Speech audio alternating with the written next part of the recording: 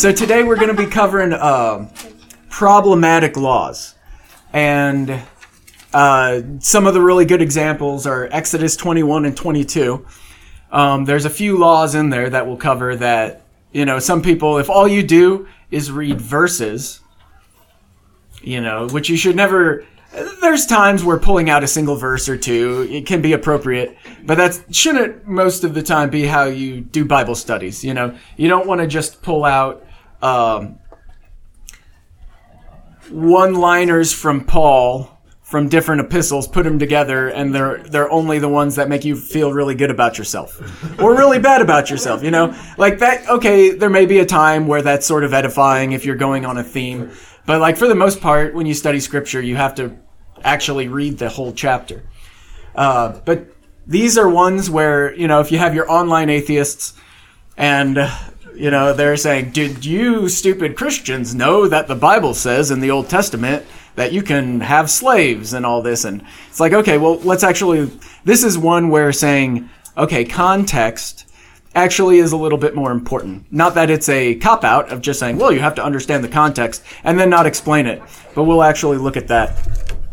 So yeah, there's definitely a few in 21 and 22 that off the bat, I'll tell you, we don't do dowries anymore in the modern world. And we'll talk about that, like what actually was a dowry and a bride price. And could those things actually be beneficial for investing in the future of families and generations? Not saying I expect this class to we'll bring them back, but maybe thinking more about the next generation in a way of hey, we're going to be investing in the next generation, so we should support our young couples. And then if we have time, we'll go to Exodus chapter 4, which is the weird story about, the weird circumcision, where I know some eyes were like, what in the world are you talking about? But when Moses was going back to Egypt. So we'll see if we get there. But let's open up with a word of prayer. Heavenly Father, you have called us out of slavery and into the marvelous light, where you call us sons and daughters because of your Son. Grant us strength and wisdom to live in true freedom as slaves of righteousness. Grant us understanding in the diligent study of your word, which all points to the cross and the empty grave of your Son. Amen. All right, so the first couple laws, they are what we would say the slavery laws. So if you have your Bible, you can open up to Exodus 21, and I think it's just verse 1 too. But first I'm going to talk about slavery over hundreds of years, throughout the course of the Bible. I'll start with the New Testament, though, at the time of Christ.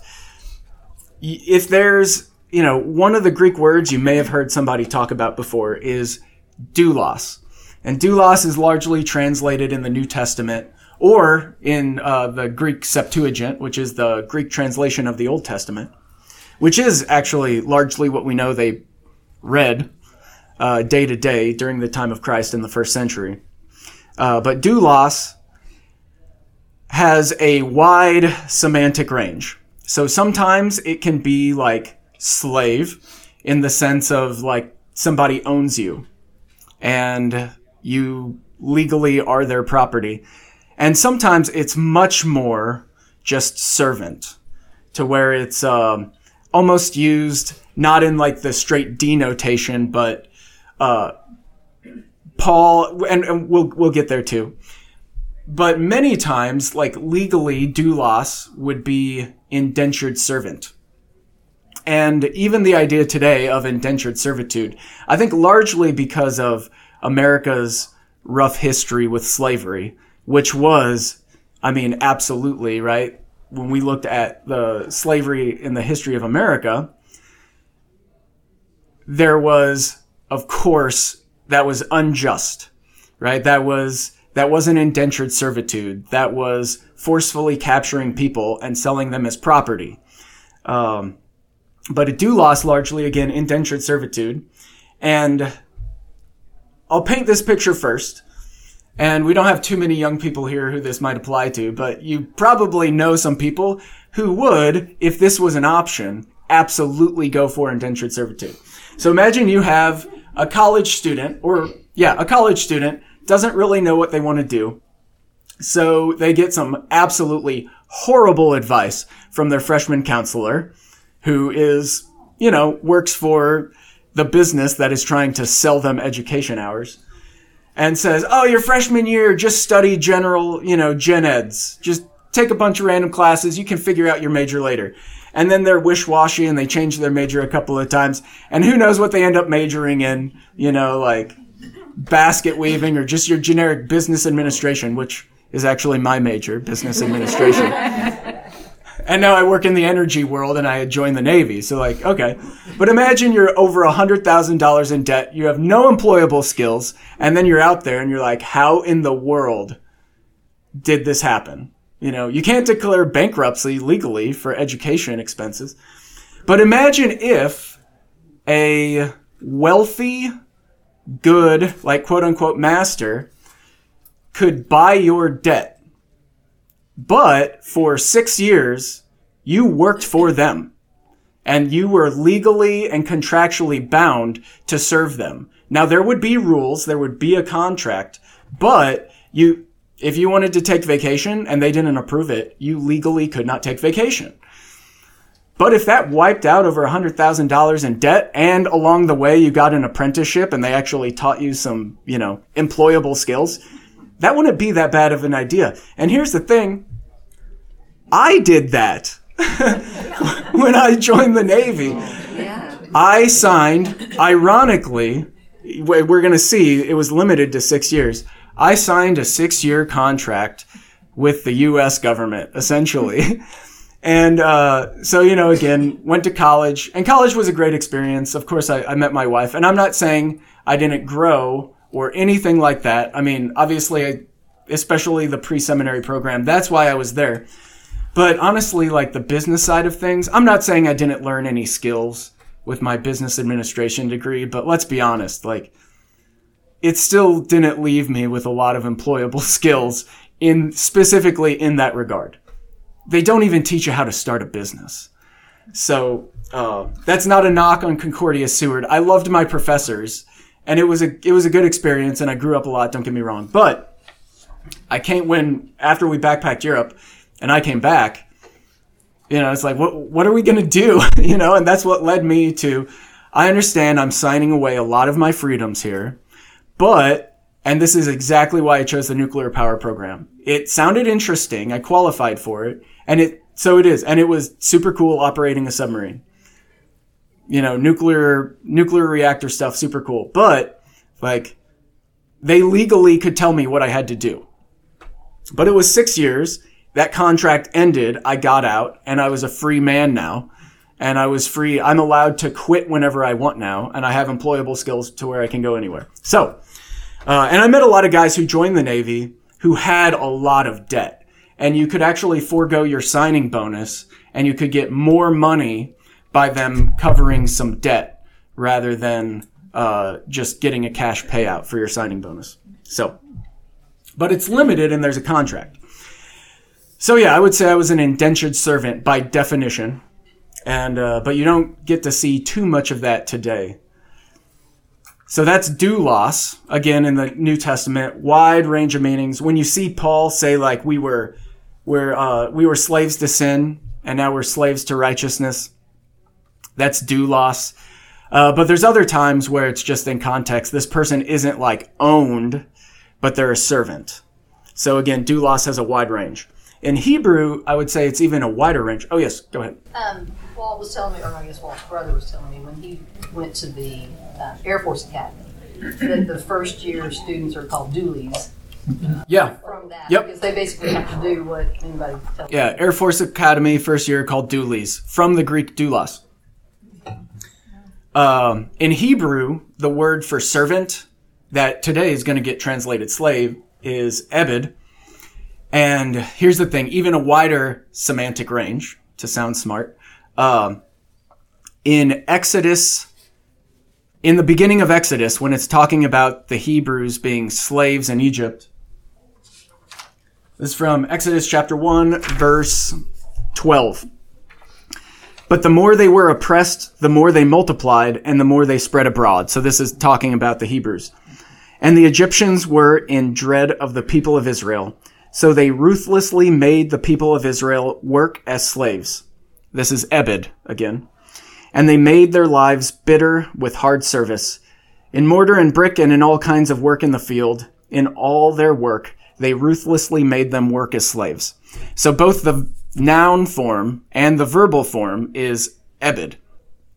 And there's a little bit of grammar in the verbs that a lot of this, man, I don't remember because you don't have tenses, you have moods in Hebrew.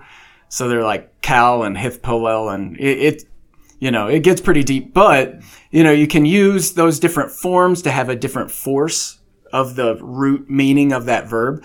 But my point is the core of this, again, can be hard slavery like we see here, or it can be just servant. So here the verb form is like caused to serve harshly. But in plenty of other places, it's just like working. So here's Genesis chapter 2. The same verb, Ebed, is used, talking about what God is charging Adam and Eve with doing. So 2 verse 15. The Lord God took the man and put him in the Garden of Eden to work and keep it. So did God create Adam, and again, this is pre-fall, to slave for him to keep the garden? No, that's clearly not what's going on. So you have this semantic range of like just to work or to work forcefully, as a slave.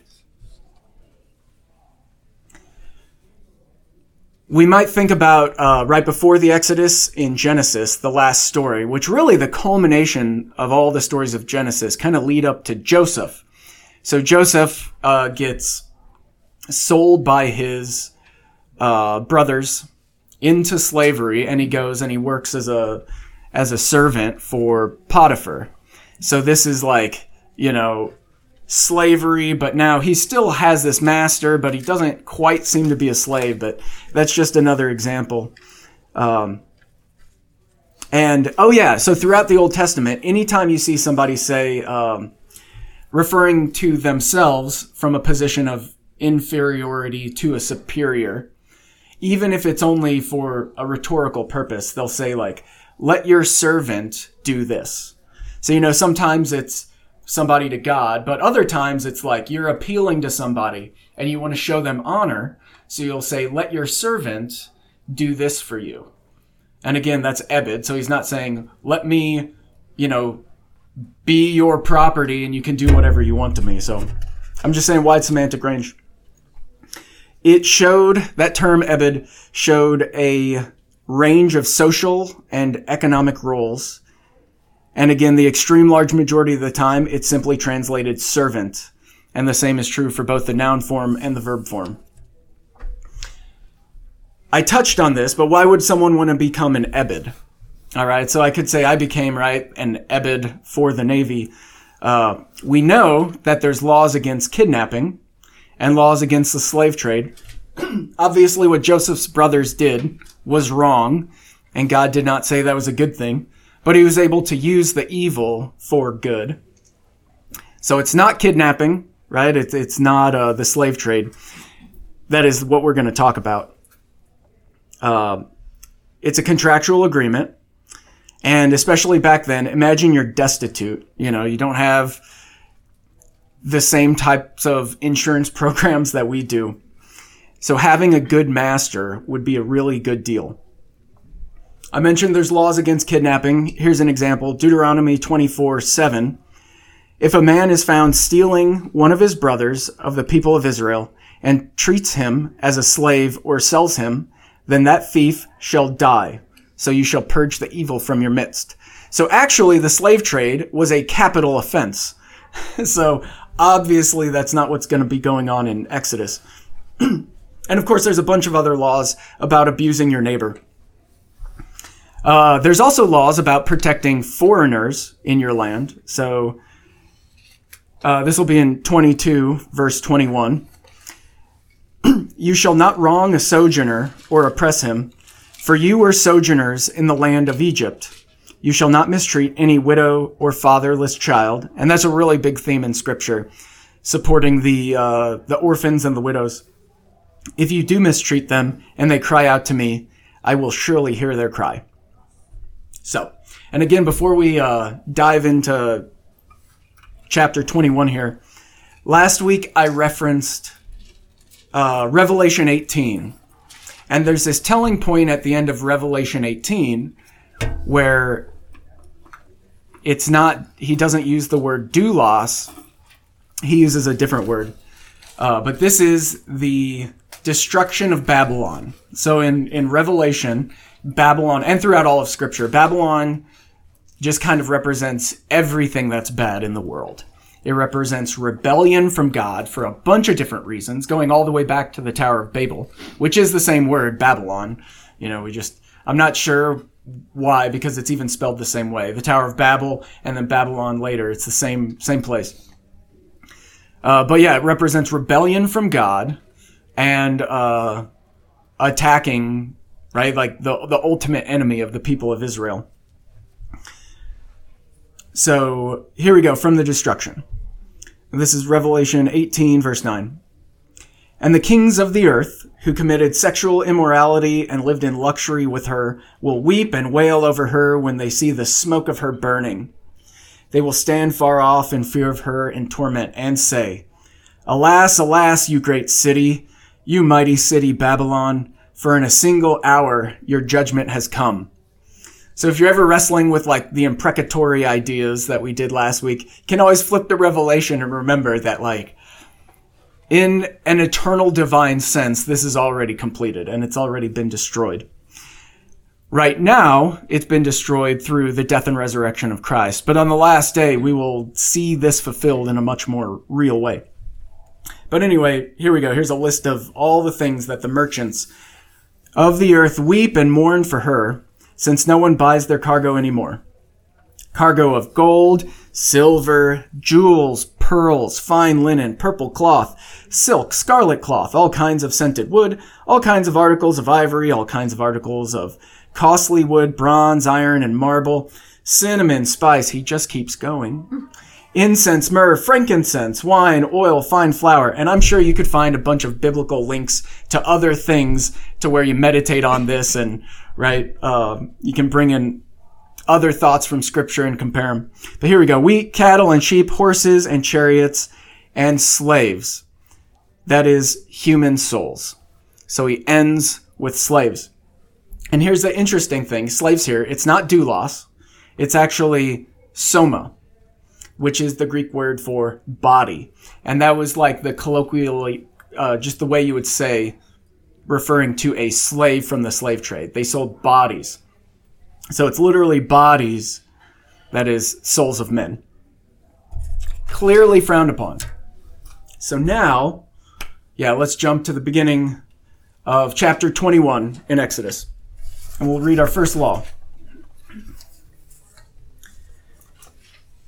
Now these are the rules that you shall set before them. When you buy a Hebrew slave, he shall serve 6 years, and in the 7th he shall go out free, for nothing. If he comes in single, he shall go out single. If he comes in married, then his wife shall go out with him. If his master gives him a wife, and she bears him sons or daughters, the wife and her children shall be her master's, and he shall go out alone. But if the slave plainly says, and here's where it kind of gets weird, I love my master, my wife, and my children, I will not go out free, then his master shall bring him to God, and he shall bring him to the door or the doorpost, and his master shall bore through his ear with an awl, and he shall be his slave forever.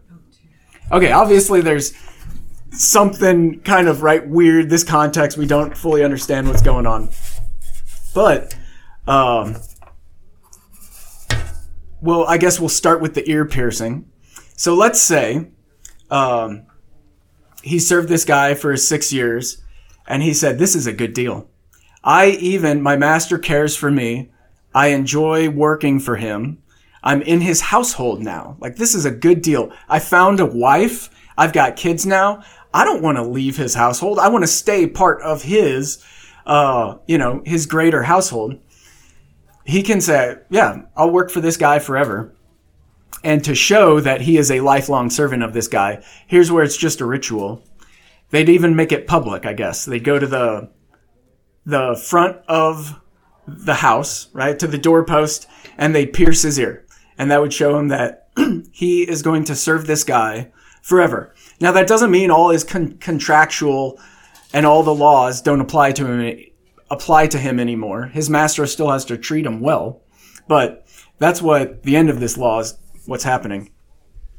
So really, this whole thing is closer to a social safety net. And it's preventing exploitation from someone who's destitute or really desperate.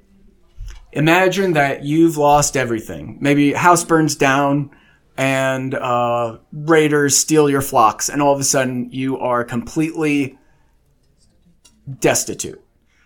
And there's essentially there's no way out of this. And you had debts. Maybe you invested in a bunch of stuff. So you still have these debts. What are you going to do? There's no insurance program where you just, they borrow a bunch of money from the bank and then that gets paid out and it goes into everybody's premiums. No. So here you could then have somebody like this master buy your debt. And then for 6 years, it limits it to 6 years. Because if you're really in a desperate situation and you say I'm on the verge of starvation and my family too, or whatever, you'd be willing to sign any sort of contract. So by limiting it to 6 years, it prevents exploitation of somebody taking advantage of someone who's truly desperate and signing a contract that they otherwise would not have signed.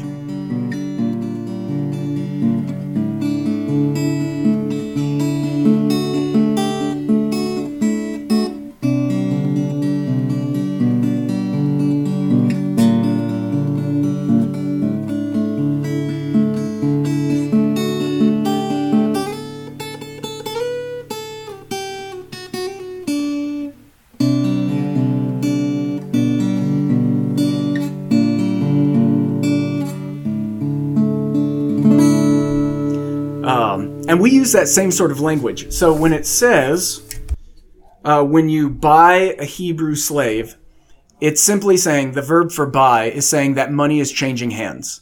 Which of course there is. When we closed on our house finally, we bought 10 acres and we built a home. And then the final mortgage, after it was appraised and everything, I remember the banker telling me that, yeah, we always sell our notes. So we start them and we get in that business, but then honestly, we're probably going to sell this note within a couple of months. So I had to do, more paperwork because new mortgage company owned it. And then 6 months later, they sold the note again. I'm like, quit selling this note. It's so frustrating, setting up new automatic payments and all this. But we use similar language with buying and selling debts or bonds or things like that. And then again, so when you buy, when there's money changing hands, a Hebrew slave. So again, this is just ebed. And does this sound like going out and capturing somebody and forcing them to work for you as their property? No. So in my opinion, and this is not just because I want to make the text fluffier, I think the translation slave does a disservice to the text. Indentured servant, I think that's a phrase that we all know. I know my first interaction with that phrase, I want to say, it goes back to 4th grade when we were studying early America. A lot of people who would come over, and this could be way off. This is just what I remember. But indentured servitude was a thing. And it was, again, you have a contract and you're working for somebody and you sign away a lot of your rights in doing that. So, yeah, they buy a debt. And then the marriage thing. Okay, that probably gives us a little bit of okay, so the master gets to still own the children. What's going on? So, again, let's say you're working for this master and he has lots of servants and you guys fall in love and you want to start a family because back then they probably had a higher view of families and children.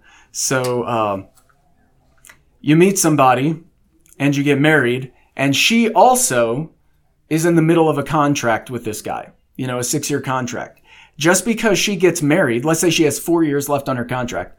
Just because she gets married, it's not a get out of 4 years of my, contract that I agreed upon free card. She still has to finish that contract. But he does have to allow them to get married. So you can see at the end, when you say that, it all plays out that way. It doesn't mean that his wife doesn't get to, when her 6 years are up, end her contract or make a similar agreement. Like, well, of course, the same rules apply. So again, what initially sounds just so rough in English, because we don't have this sort of, you can't sell yourself into indentured servitude for 6 years to have your debts wiped out. But if you did, it'd be like, yeah, just because you get married doesn't mean that you now don't have to fulfill your contractual agreements. Yeah. Oh, and about all of these laws, these are all if-then laws. So this is not holding this up as the ideal of society. And the extreme large majority of our laws are like this too. If you burgle somebody's house, then this happens. We're not saying that like you're, sanctioning burglary. In fact, it's saying like this is less than an ideal situation. And, bankruptcy. We have lots of bankruptcy laws. I've got a friend right now that the idea of bankruptcy for him is actually like going to be a good thing. So won't tell the whole story, of course. And actually, I hope he listens to this. But when he gets through what he's going through, on the other side, he's going to be able to declare bankruptcy and start over. And it's going to be a relief. So we have laws that are like, of course, bankruptcy isn't the ideal. And we don't write those laws because like, oh, I just don't want to pay my debts, so I'm going to declare bankruptcy and start over. Of course, you can't do that. It has to be approved. There's rules to it, but it's less than ideal. All right. Any questions on that one? Yeah, on those contracts, at any point, anybody can buy their way out of those contracts in slavery. Yeah. Oh, yeah. You got somebody else who says, I robbed that person, they can buy that contract. Or if you get the means, you can buy your contract back. So the word slavery is interesting because that does not tell you that you can actually buy your contract back. Mm-hmm. And we're going to see this. The next one sounds a little worse if all you did was read these verses in English. And we'll see that as it specifically says that the family's allowed to buy the person, to buy them out of the contract. Yeah. So that's a really good point too. Yeah, you can voluntarily buy your way out of it if you come up with the means. What about the kids? Are they now slaves to the master because he's... So I don't think so. During the time that their parents are, but they belong to the parents. Which would, limit it. But what can a 4 or 5-year-old really do? But it doesn't, the kids are, I think the main point is the kids aren't also a get out of debt free card, But, I'm not going to say I know that for sure. It could very well be that their contracts say that kids, it's not like you don't have access to them or they couldn't live with their parents or be raised by their parents. It's not like our world today where you can, like me, I grew up in southern Illinois near St. Louis. I moved to South Carolina, then Washington State. We lived in Nebraska, Arkansas, Oklahoma, and now Texas, and we planted roots in Texas. But it's not like you're going to be moving away. They were all of Israel was together in the same place. But like with the kids, though, it's also, even though when they had them as slaves, it's also a contractual obligation for the master to make sure the kids are taken care of. Yes. And we'll see that in the next law, too. That's the protection of the children. Yeah. It protects the vulnerable. And the next one, let's just read it. Because it's one where at first it just feels worse. But then after we talk about it, you'll say, that's actually pretty awesome that they have these rules. So anyway, verse 7. When a man sells his daughter as a slave, already off the bat, what we talked about. Oh my goodness. Why do they... I think, okay, I'll stop now and say this. I think one of the reasons, like the ESV committee or the NASB, whatever it is, the committees when they do translations, if they softened this language too much, they would get accused of just that. Of, trying to get around the text, of skirting the text, of being too liberal or something like that. But the thing is, this context does warrant a little bit more of a discussion, right? So anyway, when a man sells his daughter as a slave, she shall not go out as the male slaves do. If she does not please her master, who has designated her for himself, then he shall let her be redeemed. He shall have no right to sell her to a foreign people, since he has broken faith with her. If he designates her for his son, he shall deal with her as with a daughter. If he takes another wife to himself, he shall not diminish her food, her clothing, or her marital rights. And if he does not do these 3 things for her, she shall go out for nothing without payment of money. So again, off the bat, this one feels worse, but there's actually this backdrop assumption that she is marrying into the family. So the female version of Ebed is actually Amah. Not that this really matters. It's basically the same thing. But again, not a slave. So here's an example of where Amah is used in obviously not a slave situation. So Exodus 2:5. Now the daughter of Pharaoh came down to bathe at the river, while her young women walked beside the river. She saw the basket among the reeds and sent her servant woman, and she took it. So here's one clearly servant, but even that really isn't what's going on in what we just read. But I read that just to say, again, this is a wide range. This isn't just the word for a female slave. The law specifically says she can't just be tossed aside. And it specifically says, right, these 3 things, if he doesn't do these 3 things for her, she's allowed contractually to just leave.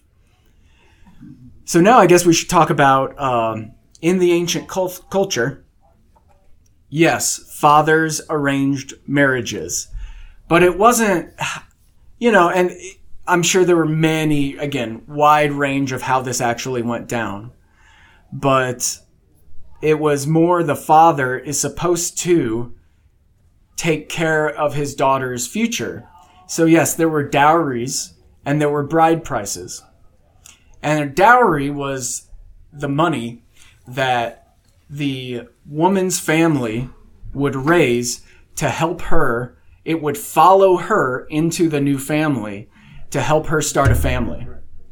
And the bride price was from the groom's family to pay the bride's family to help cover the cost of the dowry. So it's like, why would families just pay each other?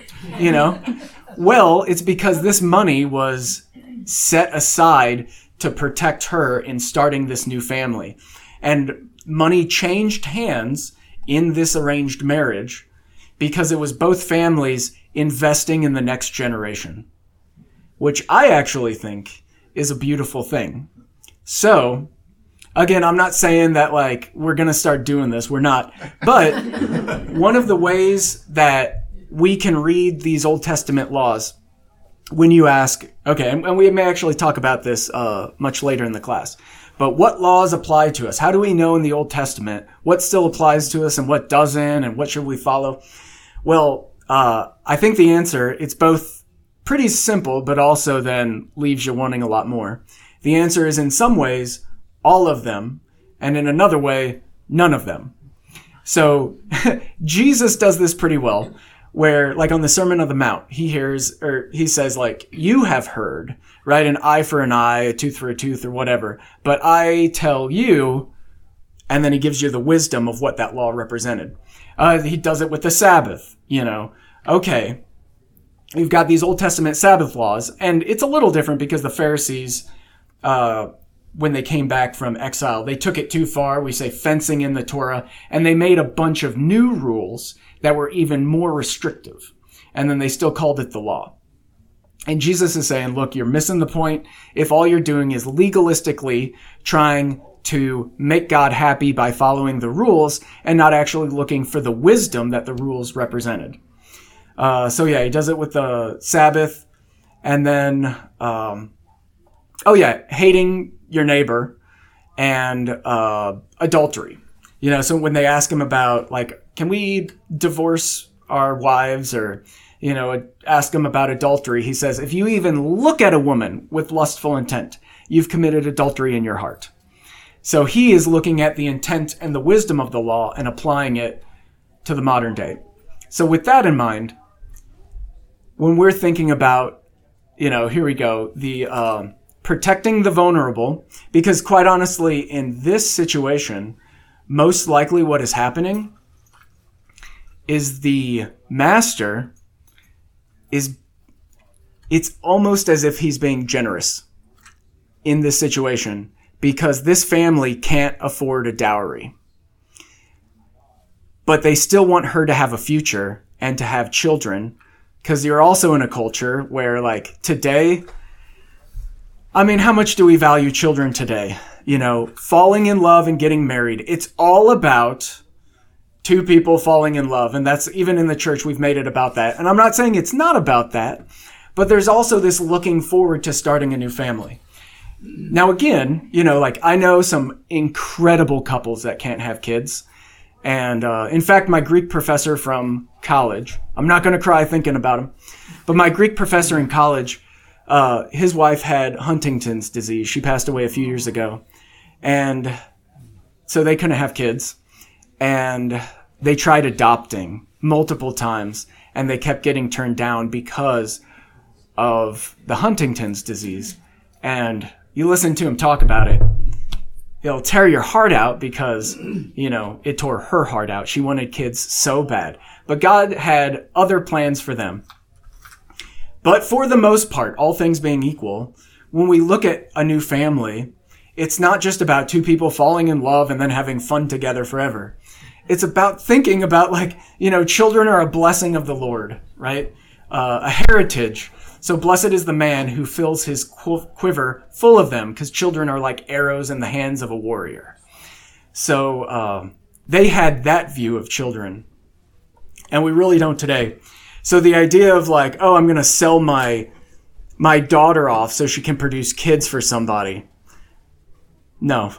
I'd imagine the large majority of women would want to have children, would be looking forward to fulfilling one of the most beautiful and God-pleasing things that, like, one of the main reasons he created women, right? Because men can't be mothers. Only women can be mothers.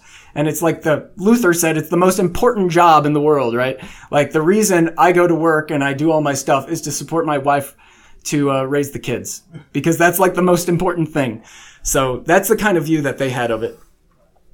So the father would arrange marriages, and there'd normally be a dowry.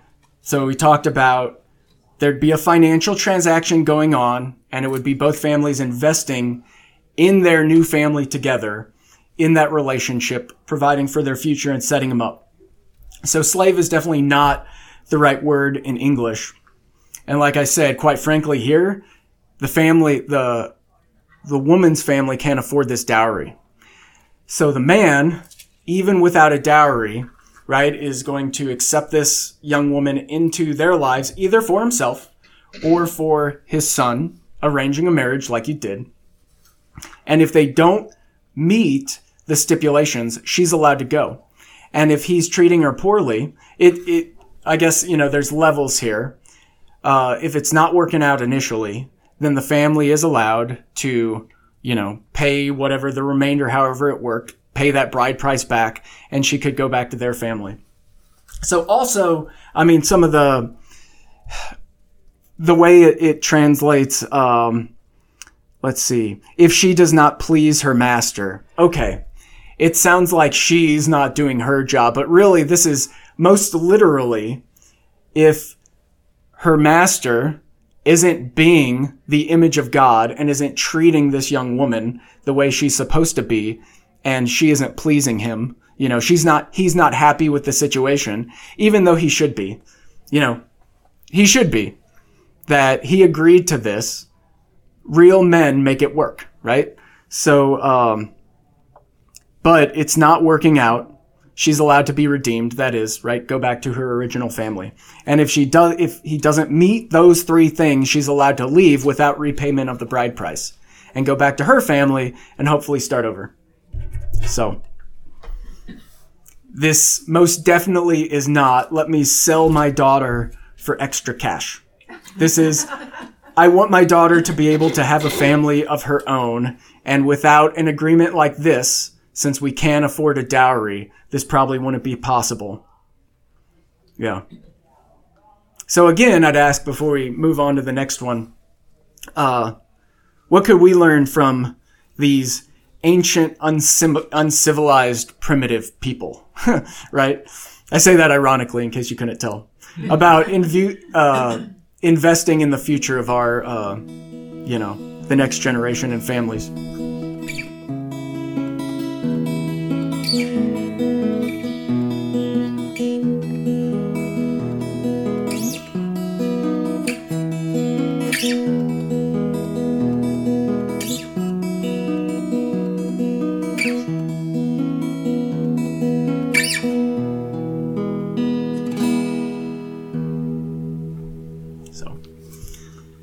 It's an important decision.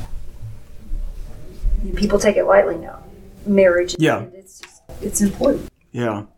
I have one thought, but I'll save it for a later law. Let's see, what time are we at? 28, okay. Verse 20, we'll skip ahead just a little bit. When a man strikes his slave, again, take it for what it is, male or female, with a rod, and the slave dies under his hand, he shall be avenged. So off the bat, if you kill one of your servants or indentured servants, it's capital punishment. When you think about like real bad slavery, do you get capital punishment if through heavy-handed discipline you kill your servant? No, that's not what would have happened. So that's not, the death penalty applies if you kill your servant. But if the slave survives a day or two, he is not to be avenged, for the slave is his money. Literally, it's, for the slave is his silver. And it means that his servant, since he owns that contract, this person working for him, he may have invested a lot of money. And if he, in fact, later, I didn't find this. This was in the Lutheran Study Bible notes. If somebody maims his servant through discipline, then that servant gets to be released. So it didn't link me anywhere, which sometimes you get frustrated with the notes in the Study Bible. But yeah, so if you maimed your servant, then they would actually get to go free. So discipline is allowed. And at times, discipline, right, it is necessary. What text are you on? This is verse 20. If it's not of 21, then it's verse 22. It's 21. Okay, chapter 20, verse 20 and 21. Yep. 21, 20. Yep. And then, so then verse 21, but if the slave survives a day or two, he is not to be avenged, for the slave is his money. So discipline is allowed, but of course murder is not sanctioned. And in some situations, right, the master is given the benefit of the doubt if it was considered accidental or unintentional. So maybe you did go, again, if you invested a lot of money and somebody is pushing their limits of no, I'm not working today, whatever. I'm sure corporal punishment was allowed, but it's almost I don't know, this isn't a perfect example, but you get one-punch homicides. You can talk to cops who have seen this. Somebody pushes, even just a push or shove, and somebody trips and smashes their head on the concrete. And then the next week they die of whatever you call it, right? Bleeding in the brain. They die in their sleep. Well, that person, according to our law, they're on the hook for murder. Maybe manslaughter, but it depends on the state. he didn't intend to kill the person, so we're not going to execute him. And that's kind of the same thing here, but the financial, if it's deemed to be accidental, then his punishment is you invested a lot of money in this indentured servant, and now, right, you lost your investment. So it's not diminishing the view of the life of the person, but there's also, we should note, they had established judges, even in Exodus. You know, everyone's going to Moses for all these things, and Moses sets up judges as the heads of the clans, and they would rule on trials and conflicts, and they would listen to both sides and make the decision. And if they needed to appeal to Moses, that's when they would bring disagreements to him. So it's not that there wasn't a trial system or anything like this. These are guidelines. All right, now another fun one. Chapter 22, verse 16.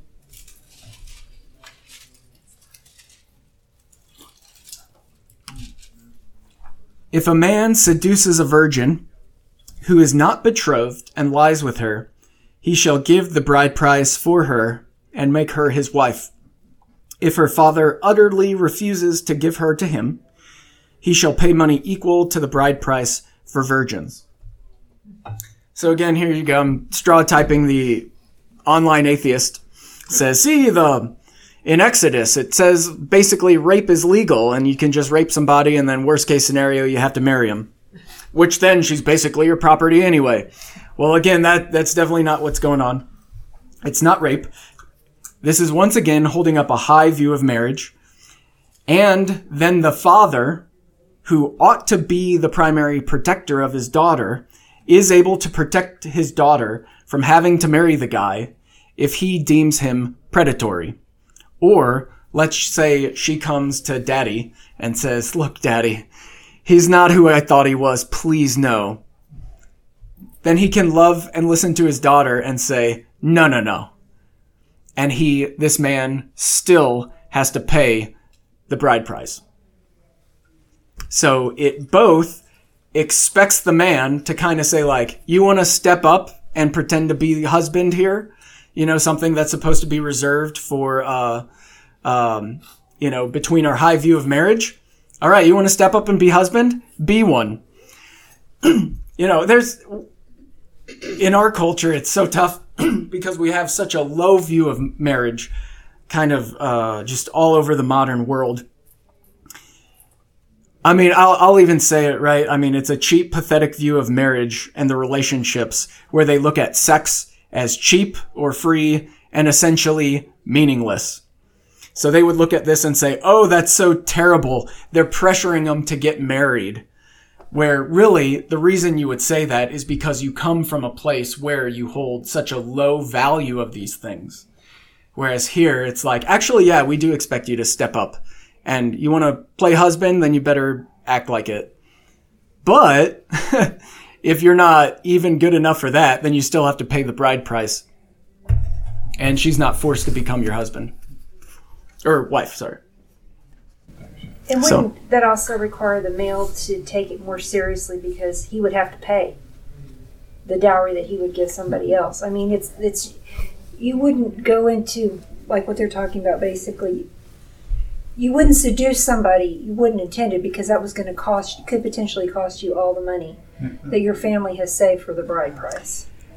As much as laws are deterrents, yeah, that's true.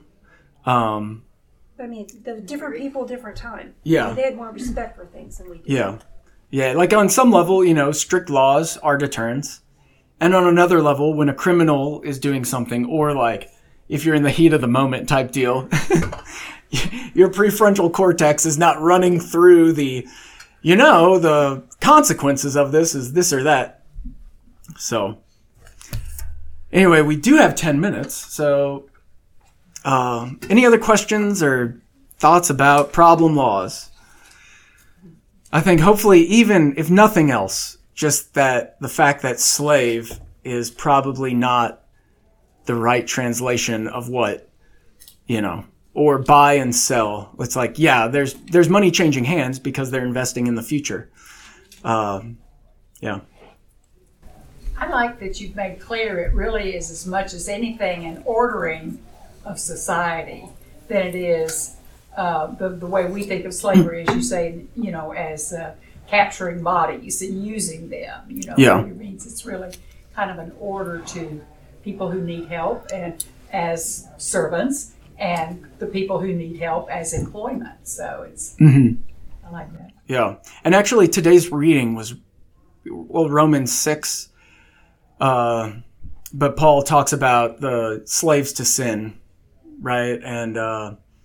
And being set free from sin, and now being slaves to righteousness. I may be fusing a few things here, but like the ironic thing in that is being slaves to God, slaves to righteousness, is freedom.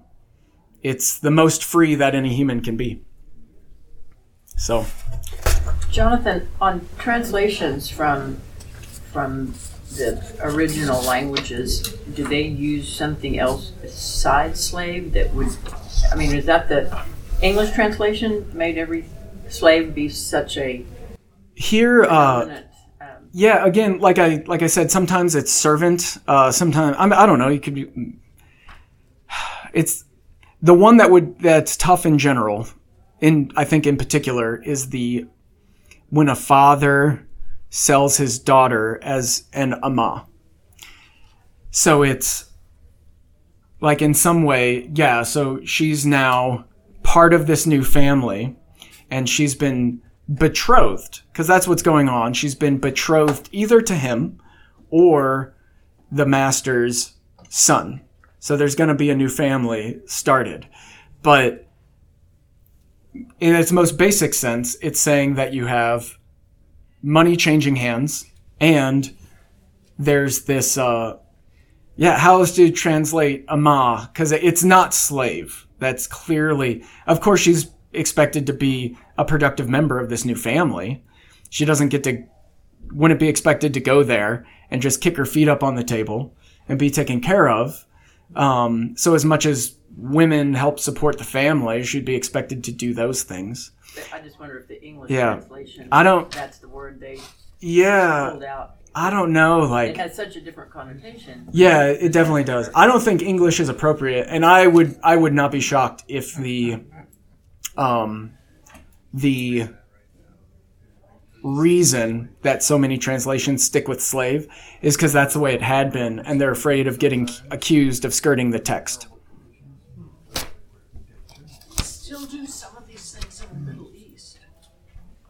Oh yeah, there are places in the world where and I would definitely take it too far, to where there are arranged marriages or, this very type of thing, but it is looked with a low view of the female role. Which, even just go back to the beginning, back to the garden. God didn't have a low view of Eve. And actually throughout, the funny thing is, talking about Exodus is full of the women being heroes. From the very beginning, you have the midwives. And the midwives, simply through humbly serving God, are able to upset Pharaoh's plans. And it was a very bold thing to do, but they were sneaky about it.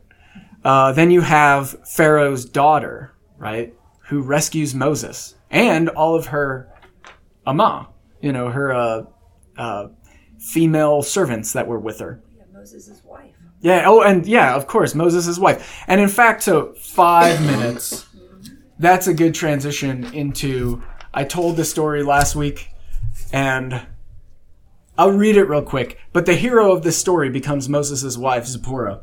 So this is after Moses and the burning bush, and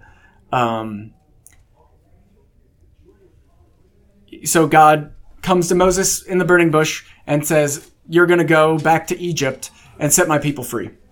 And he gives them 5 excuses. He's like, what if they don't listen to me? And or they don't believe me. So he gives them signs, and then he says, "Oh, my tongue is slow, right? I don't speak well." And he said, and this is the most telling thing.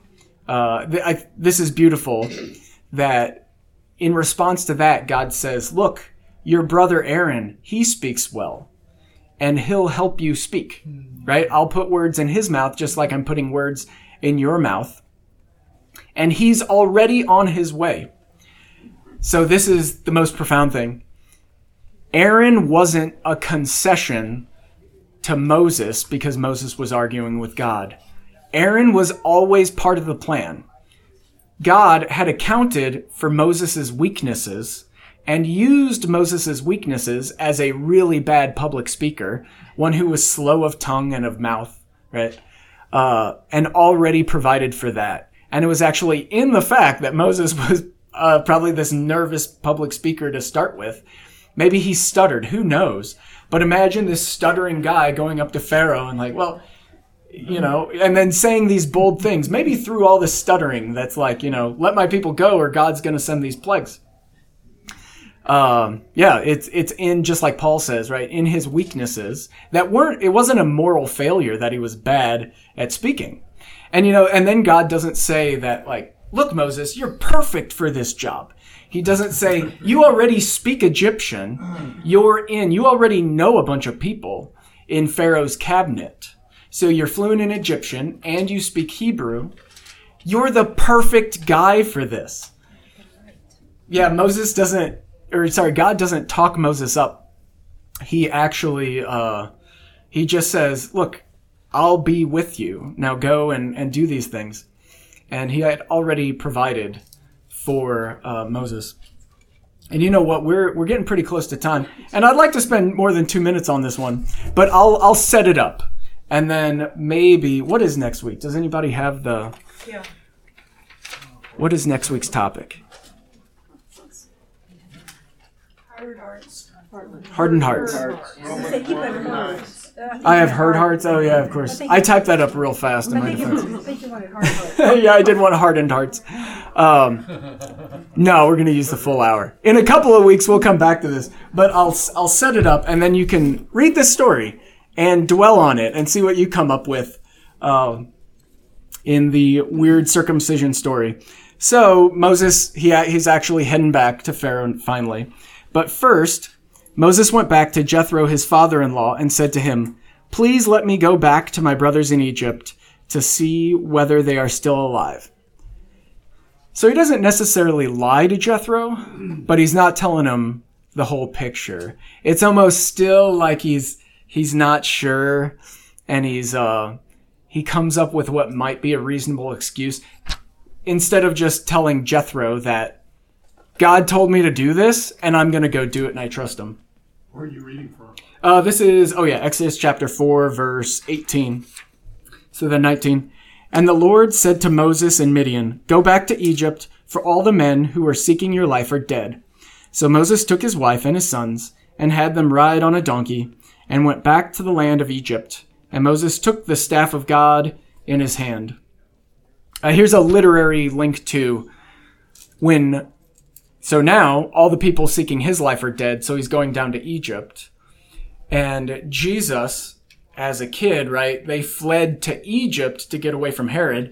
And when all the people seeking Jesus' life were dead, he went out of Egypt back into the promised land.